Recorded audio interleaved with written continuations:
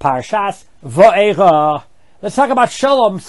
Everyone's thinking about it, or at least everyone's thinking about it now while I'm recording. It's Hanukkah. I hope by Parshas Vaeira, it's still a hot topic. Groups getting along left or right, Charedim, this Chilonim. Everyone's working hard to make a Kiddush Hashem. Everyone's trying to get back together after so much period that we had, before the war started. Let me give you a aside of what is and what isn't Shalom. Rabbi Reisman Shlita brings it down from his Sefer Dover Tov. Listen carefully, my friends.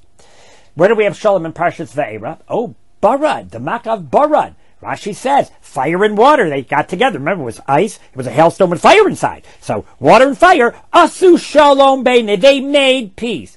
I didn't know they never got along. I mean, fire is fire, it does its thing, and water is water, and it does its thing. I don't remember seeing, like arguments between fire and water, right?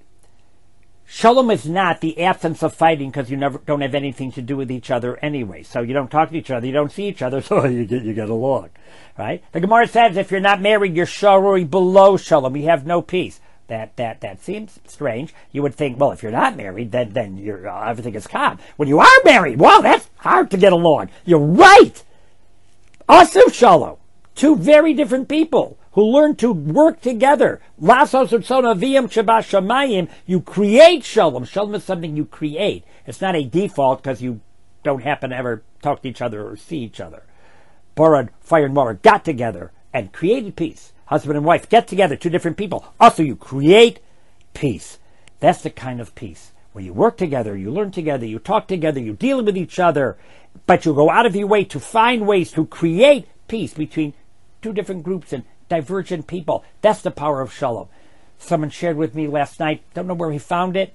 Beautiful idea. Hine matovu manoyim shevas achim gam yachad. How beautiful it is. Shevas achim gam yachad. When we sit yachad together. Yachad Roshei Tevos Yesh Chiluke Deos. There are differing opinions. Yes, there are differing opinions in Klal Yisrael.